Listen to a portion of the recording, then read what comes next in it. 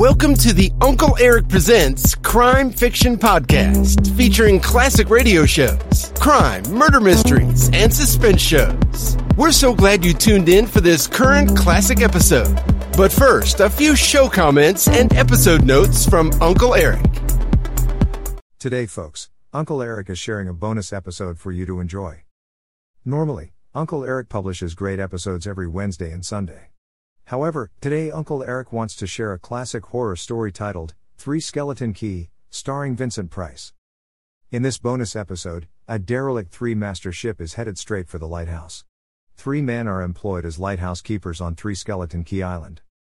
The island got its name from 3 convicts who died while escaping from prison. It is a lonely and scary job because the men face many dangers. In this scary episode, well, I'll let you find out. Enjoy, if you can.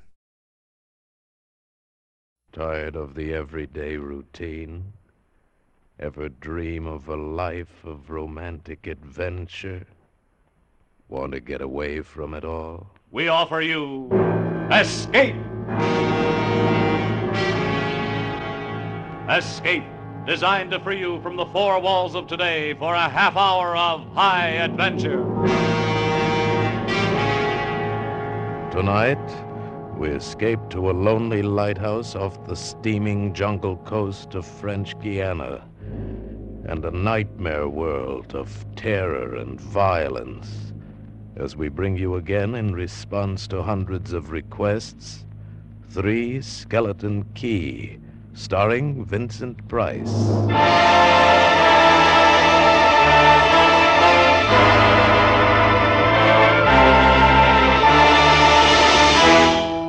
Picture this place.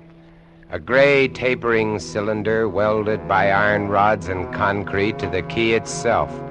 A bare black rock, 150 feet long, maybe 40 wide. That's at low tide. At high tide, just the lighthouse, rising 110 feet straight up out of the ocean. And all about it, the churning water, gray-green, scum-dappled, warm as soup, and swarming with gigantic bat-like devilfish, great violet schools of Portuguese man-o'-war, and yes, sharks, the big ones, the 15-footers.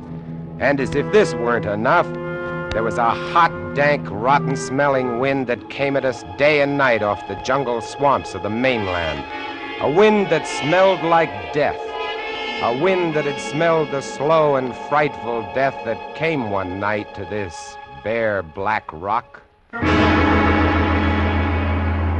Set in the base of the light was a watertight bronze door, and in you went, and up.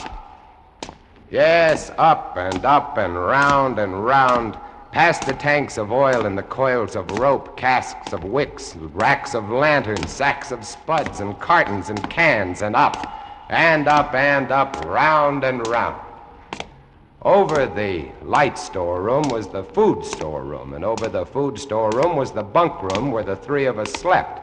And over the bunk room was the living and cooking room, and over the living and cooking room was the light.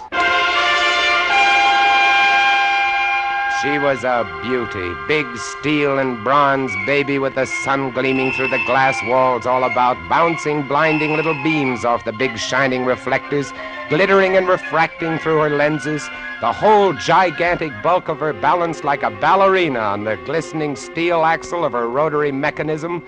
She was a sweetheart of a light. And at night she'd lie there on the stone deck of the gallery with her revolving smoothly and quietly over your head, easing her bright white eye 360 degrees around the horizon. You'd lie there watching to see that the feeders kept working, that everything ran right. And it wouldn't be bad, the other 2 fellows snoring in their sacks 2 levels down. You'd smoke your pipe to kill the stink of the wind, and it wouldn't be bad.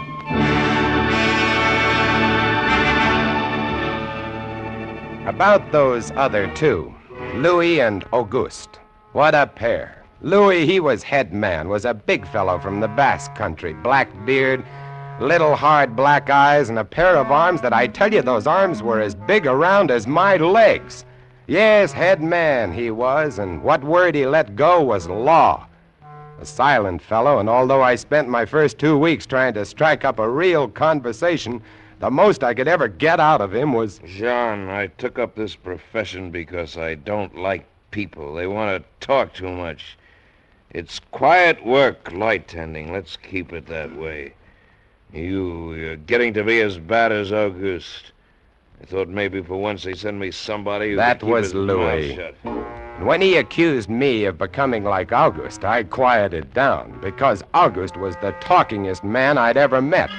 The talkingest and the ugliest. He was hunchbacked, stood 4 feet high, had red hair and big blue eyes. It seems he'd been an actor in Paris. Yes, indeed. Played in over 200 different productions, dear boy, at the Grand Guignol. Oh, but it was monstrous horrible, the way we used to scare the audiences. I was hated. Yes, they used to throw things and hiss and bare their teeth at me. Finally, it got too bad. I couldn't stand it any longer. I gave up the theater. My nerves, you understand. Yes, gave it up completely. I really did. Couldn't stand it any longer.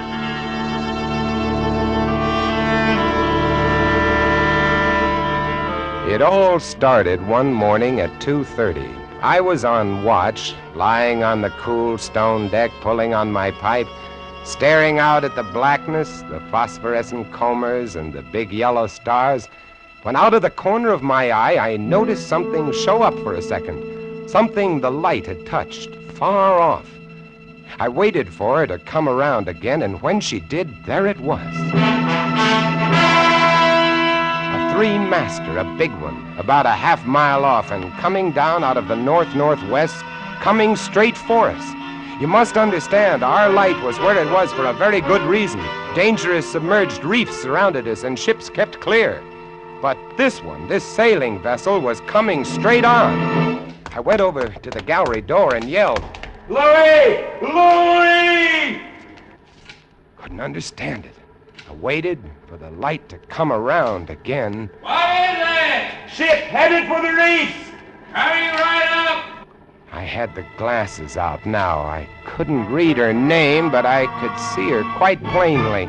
All sails set, the foam creaming away under her bow, her beautiful lines. A Dutch ship, I guessed her. But why didn't she turn? Every time it passed, our light hit her with the glare of day. Ship? Where? North-northwest. The light will touch her in a moment. Can't they see? Look at her. She just keeps coming on. Yeah, the squareheads. What is it? What is it? Watch north-northwest. I know what it is. Huh? What? The Dutchman, the Flying Dutchman. We did a play about her once. Oh, what a performance. You ghastly galleon, hag-ridden, curse-driven, must on. Shut up, will you? She's luffing. Yes. Sloppy way to come about. She's derelict, that's it. Derelict? Abandoned. The crew left her for some reason or other. But instead of sinking, she's gone on, running before every wind. She'll not run long. Not with these reefs to break her up. A beautiful ship. Now, why would men leave a beautiful ship like that? She didn't ram us, although we all expected it. But as we waited for the crash, she luffed again, caught some odd gust, and went about.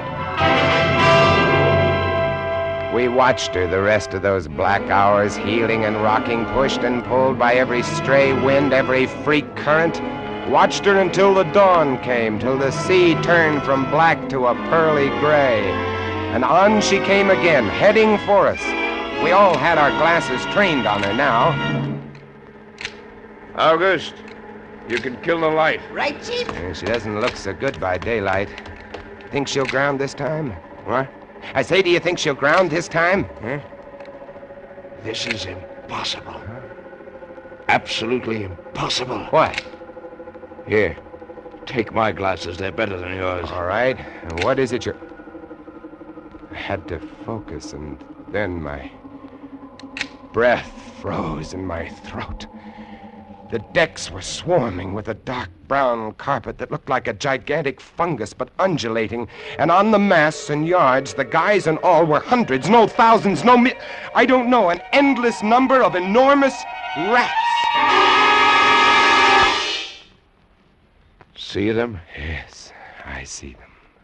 Now we know why she's derelict. Yes, now we know. What are you two doing? Here, give me a look. Yes, give him the glasses. Take a good look, chatterbox. Give you something to talk about. She's still heading for us. Yes. She's going to turn. She better turn soon. Suppose she doesn't. You mean suppose she piles up on the key? It's low tide. Yes. Yes, it is. Where's all the conversation, August, huh? Here, want the glasses again? Want another look? No. She's still coming on. Go away. Go away. Turn, will you? Turn, I say, I pray you, turn! She's climbing up. The rats. Look, on the water. Like a carpet. They're swimming. Sure, they're swimming. Those are ship's rats. But they're swimming for the rocks. The door below. It's open. Come on. Down we went, racing down the stone stairs, taking them 3 and 4 at a time. Scared? You bet we were scared. August, you get the windows. Maybe they can climb. We don't know. Right, Chief. But hurry, hurry.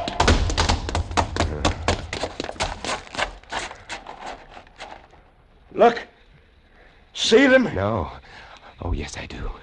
Up at the other end of the rock. Look at them. Millions. They smell us. Here they come. Close the door. Can't. It's stuck. Here.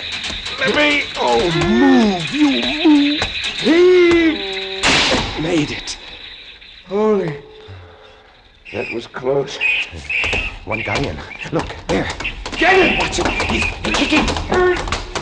He was as big as a tomcat, bigger. And his eyes were wild and red, his teeth long and sharp and yellow. He went for us, starving, ravenous, and we fought him, fought that one rat all over the room. It was, oh, believe me, I do not exaggerate, it was like fighting a panther. Got him. We better get aloft. As we ran up the winding staircase, we passed the tiny windows of the various levels, and at every one was a thick, wriggling, screaming curtain of brown fur. I was ahead of Louis, and I dreaded each successive level. Suppose they had found a way in. Look at them. Will you look at them? It's a nightmare. Will you look at them? The air of the gallery was thick and fetid with the stink of them. The light was dim, brown, filtered through the crawling mass that swarmed over the glass all about us. We could not see the sky. Nothing but them. Their red eyes, their claws, their wriggling, hairy snouts, and their teeth. The rats. They screamed and howled and threw themselves against the glass. They were starving. And we three, we stood very quietly. Oh, very quietly in the center of the classroom under our beautiful light. And we waited. What can we do? What can we do, Chief? Take it easy, old man. Take it easy. I just can't. It won't do any. Won't do any good to stand here and shake. That's right. Anybody want a cigarette? Yes, I have one, thank you. Good boy. We've got to keep calm about this thing. Here's a light. They don't like the fire, do they? Guess not. Give me another match. You don't like that much, do you, I say? Don't rile them, August. Give me some more matches. I'll strike them and strike them and strike them until they get scared and go away. They won't go away. Not until... Finish it, Chief. Not until what? Not until they've been fed.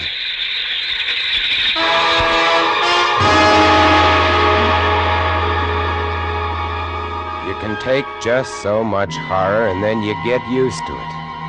And they were interesting to watch, you know. They couldn't understand the glass. They could see us and they could rush at us, but that thin, invisible barrier held them off, stopped them. From time to time, we caught a glimpse of the rocks below. More rats down there, swarming brown velvet in the bright tropical sunlight. And then the tide began to rise. If only it had drowned some of them. Ship's rats don't drown. No, sir, you cannot drown one of them. They're all climbing up the tower. This bunch around us is getting thicker. Say, what's the time? 6:15. You've got first watch, John. Right. Wake me at 10. I will. Come along, August. It was getting dark. One side of the room was lit a soft, filtered red. Sunset through the rats. Oh, very pretty. I set the wicks, checked my fuel, and then lit the lamps. It caught them. Lit them in their gigantic wriggling web of pale, hairless bellies, twitching red tails, bright eyes. Then I started the rotary motor. The light drove them mad as she swung slowly and smoothly about. She blinded them in the fierce, stabbing bar of light, moving continually about, ever turning, ever touching, ever moving around and around, and they twitching and shuddering, eyes flaming when they were struck by the light. The bright light moving, and behind on the dark side of the room, so close, I dared not turn my back, but you cannot help turning your back when you're in a room made of glass. On the dark side of the room, you could not see them, but only their eyes. Thousands of points of blank red light, blinking and twinkling like the stars of hell.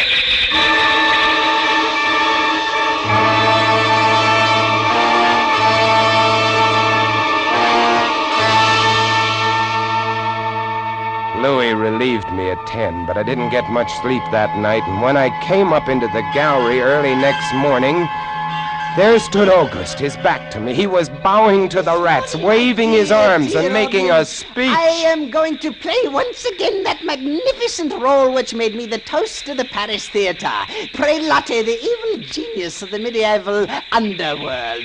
I am he who did guide the dark soul of the Marechal into the nether parts.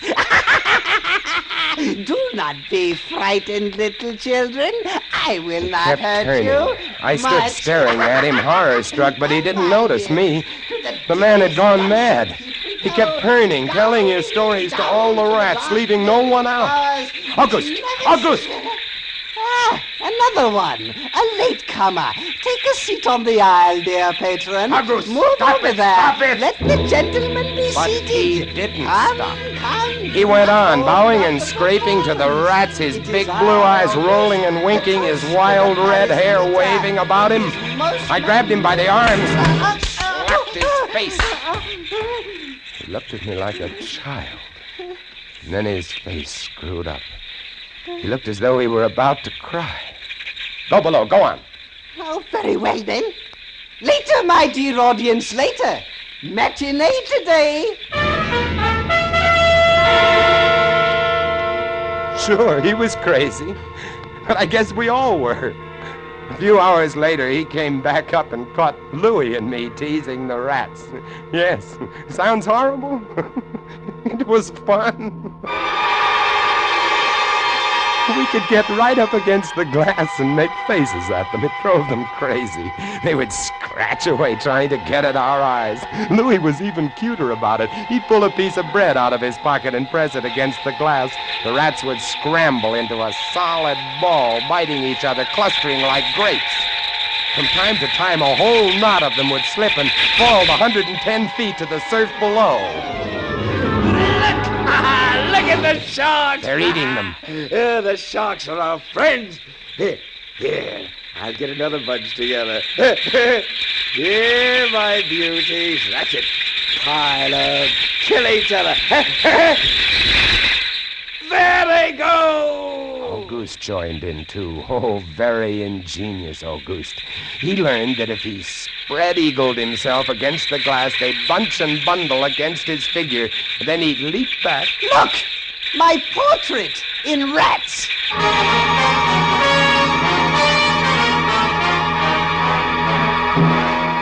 It went on all day, and then I was lying in bed. It was about midnight. I was very tired, and I was just beginning to fall off to sleep when I became conscious of a new sound.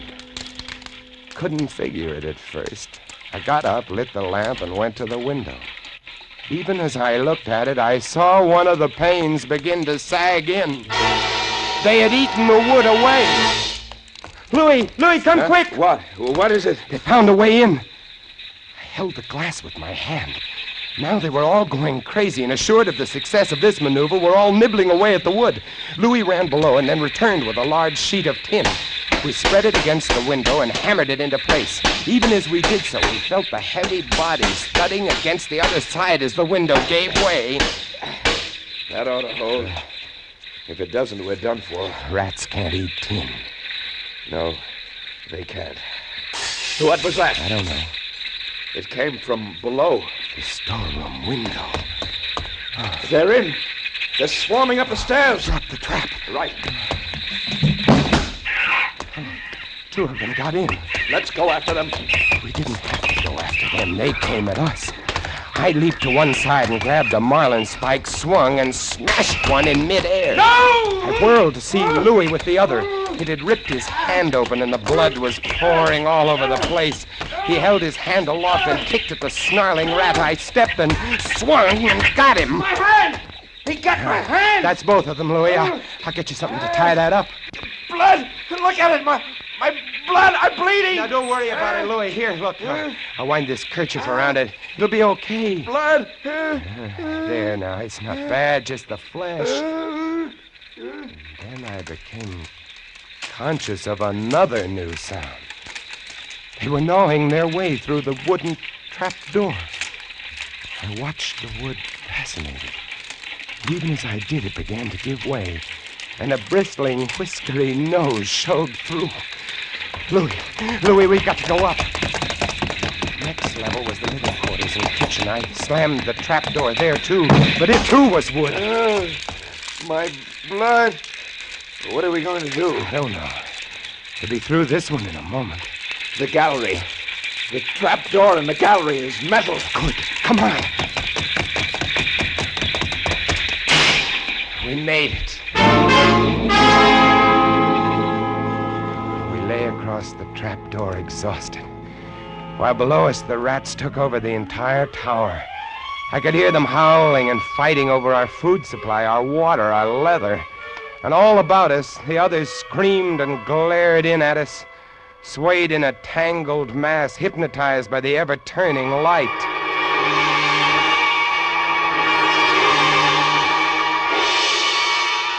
By morning, the air in the little room was horrible. Until now, we'd been getting air from the tower below. Now that was sealed off, and so was all our food and water.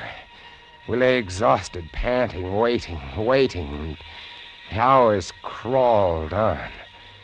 I was almost dozing from fatigue when I saw a sight that brought me too fast.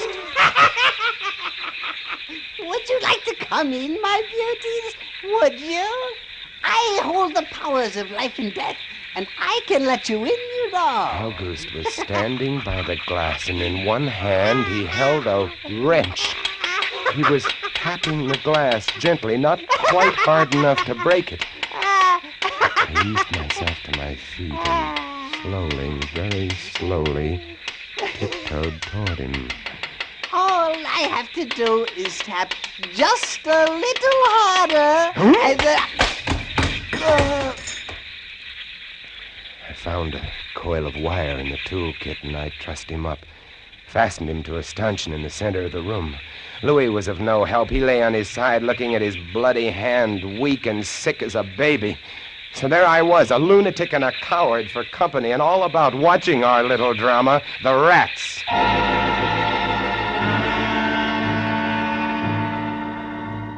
The day dragged by.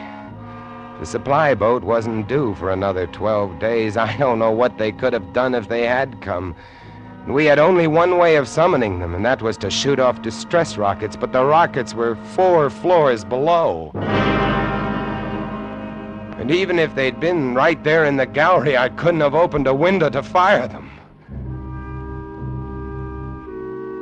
That night I tended the light, but its flame was devouring our oxygen. The following day we lay, thirst-tormented, starving, waiting, and the following night I again tended the light, but the small supply of spare wicking we kept in the gallery had become exhausted, and quite suddenly, about midnight, the light went out. There's nothing I could do.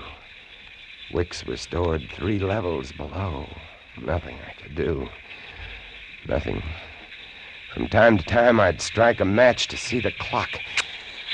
When I did, it lit up the million red eyes about us. All about us.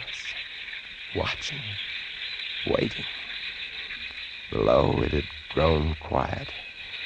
They'd cleaned us out, and now they, too, were waiting. All waiting. And then the rats, quite suddenly, were silent. And then I heard it.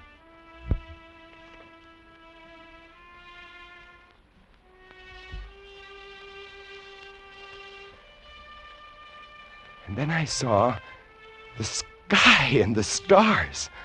The rats were gone. I went to the glass.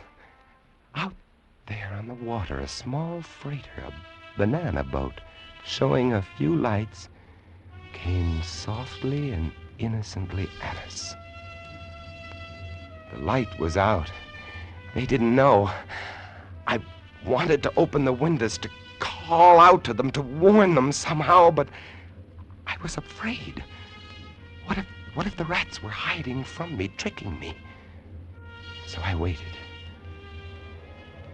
She grounded very softly on a reef not 200 yards from the quay. Grounded so gently that the man playing the cornet, was he a passenger or crewman off watch, didn't even stop playing. They tried washing her back off. I could have told them to save their fuel. The tide was rising, would have floated her free. And I waited.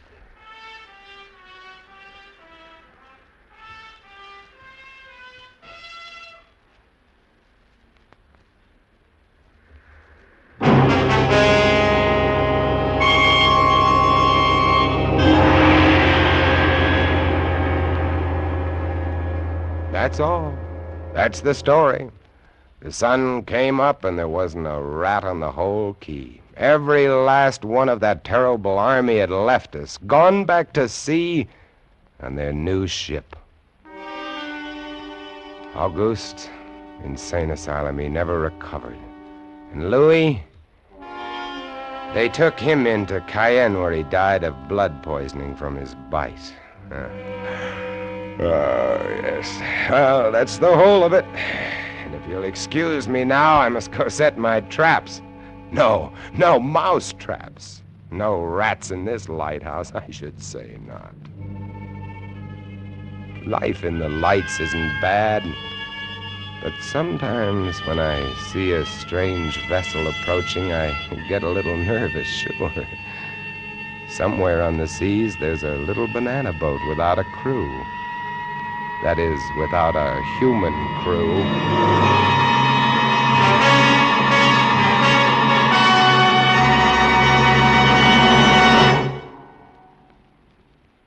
Escape is produced and directed by William N. Robeson. Tonight we have presented Three Skeleton Key by George Tadouse, adapted for radio by James Poe and starring Vincent Price as Jean. Supporting Mr. Price were Harry Bartell as Auguste and Jeff Corey as Louis. Sound effects on Three Skeleton Key, created by Cliff Thorsness and executed today by Mr. Thorsness, Gus Bays, and Jack Sixsmith, have been awarded the Best of the Year by Radio and Television Life magazine. Harry Essman was at the control panel, and special music was arranged and conducted by Del Castillo. I hope you enjoyed this latest Uncle Eric Presents episode. Stay tuned for the next exciting episode. Please check back often and make sure to subscribe to my podcast so you won't miss the new exciting episodes. In the meantime, scroll up or down to find other exciting episodes to listen to. Don't forget to visit UncleEric.com to see and listen to all the program categories and episodes. There are also hundreds of the old classic crime and detective television show episodes you can watch as well. They're a hoot to watch. That's UncleEric.com. If you like this episode, please consider buying Uncle Eric a cup of coffee at the support link below. Thanks a million. Thanks for stopping by. Bye-bye for now.